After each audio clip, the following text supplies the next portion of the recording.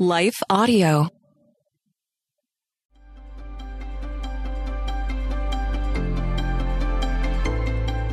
Welcome to Crosswalk the Devotional. We are glad to have you listening with us. Today's topic is grace. We will return with our devotional after a brief message from one of our sponsors.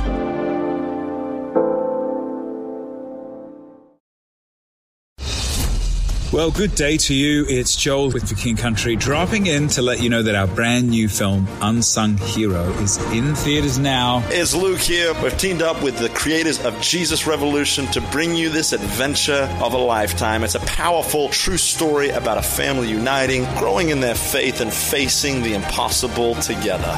In theaters now, unsunghero.movie for more information. Rated PG. Parental guidance suggested. What impacts you every day? There is one book that influences almost every aspect of our lives. Museum of the Bible reveals the Bible's impact on your favorite musicians and artists, the way we measure time, social justice, our national monuments, and more. The Bible's impact is all around you. Discover how at museumofthebible.org/impact.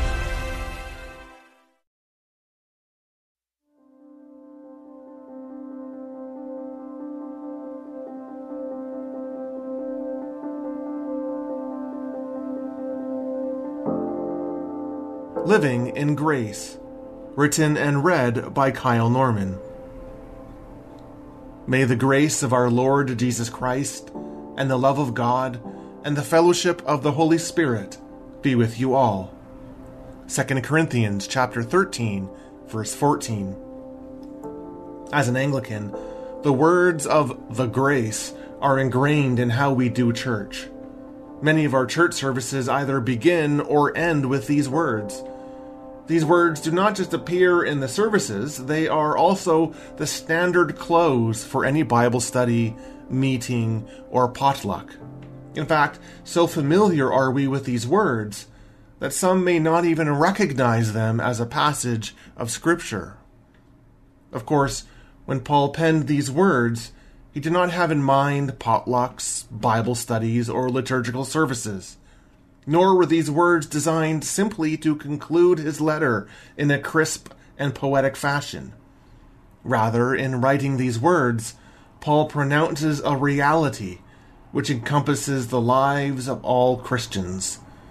Simply, the words of the grace declare a truth about your life.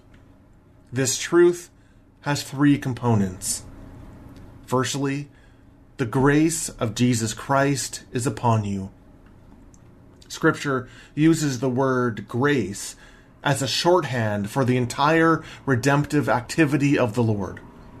The entire arc of salvation history is contained in this small 5-letter word. Grace is Jesus entering your world in the most vulnerable of fashions. It is Him walking towards you amid threatening storms. It is Jesus touching you in the place of your brokenness and offering His healing presence. Grace is Jesus weeping with you as you mourn the losses and struggles of life. It is Jesus journeying into the place of death and sin, violence and pain, to dethrone their power over your life. It is Jesus rising in the power of God and extending that resurrection like a blanket over you. Grace is the intimate presence of the Lord precisely in the places where you feel that you do not or cannot deserve it. When Paul writes, "The grace of our Lord Jesus Christ be with you," everything stated above is declared to be a truth for your life. In hearing these words, you are invited to live in this reality and to allow these promises to enfold you. Jesus, the exalted Lord, surrounds you. Paul, however, does not stop there. Paul also writes about the reality of God's love over you. I encourage you to sit with the awesomeness of this proclamation. Consider the sheer delight in being able to declare under the authority of Scripture that the love of the Creator surrounds you. The declaration of God's love isn't just something quaint we say. It's not a slogan of faith that sounds nice but lacks reality. No, God's love is extended to you. This is a fact. Scripture is replete with declarations regarding the activity of God's love upon our lives. No matter what is going on in life, no matter how far off course one may have gone, God surrounds us with the deepest expression of love that we can ever imagine. And to top it all off, such love will not change or diminish. It will not lessen in degree or intensity. The love of God is constant. Lastly, Paul concludes this life-giving verse by invoking the fellowship of the Holy Spirit. This statement refers to an active engagement with the Holy Spirit in our lives. This flows naturally out of the other two statements.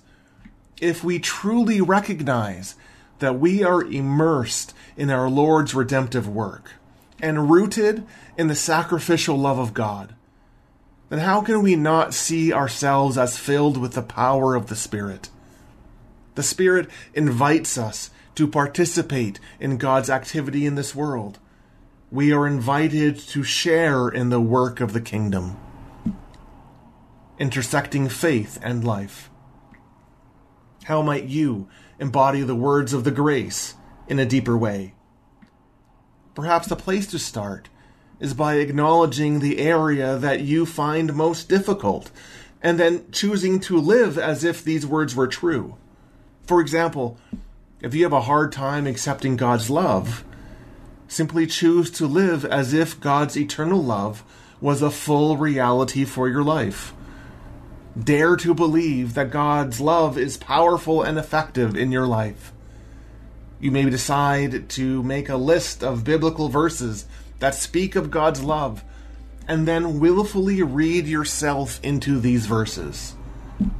You just might be surprised at the transformation that takes place. The grace of Jesus, the love of God, and the activity of the Spirit surrounds you. There are no moments in your life where this is not the case. The fact is, the more you live as if these words are true, the more you experience their reality in your life. For further reading, read Ephesians chapter 2, verses 1 through 9. Read the article, What Do Propitiation and Expiation Mean in the Bible, on crosswalk.com, or read All of Grace, written by Charles Spurgeon.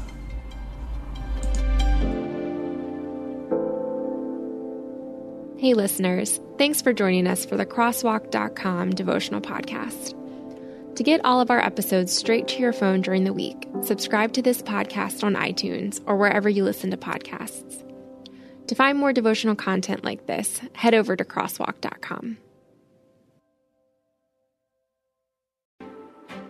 Hello, I'm Adam Comer. And I'm Ryan Chittister. And we are the host of Life After Addiction podcast. What we believe is that addiction is not a surprise to God. That's right. We discuss addiction from a biblical worldview and how true freedom comes through a personal relationship with Jesus Christ. Absolute freedom from addiction. The secular worldview of once an addict, always an addict is just not true. If you or someone you loved struggles with addiction, subscribe to Life After Addiction at lifeaudio.com.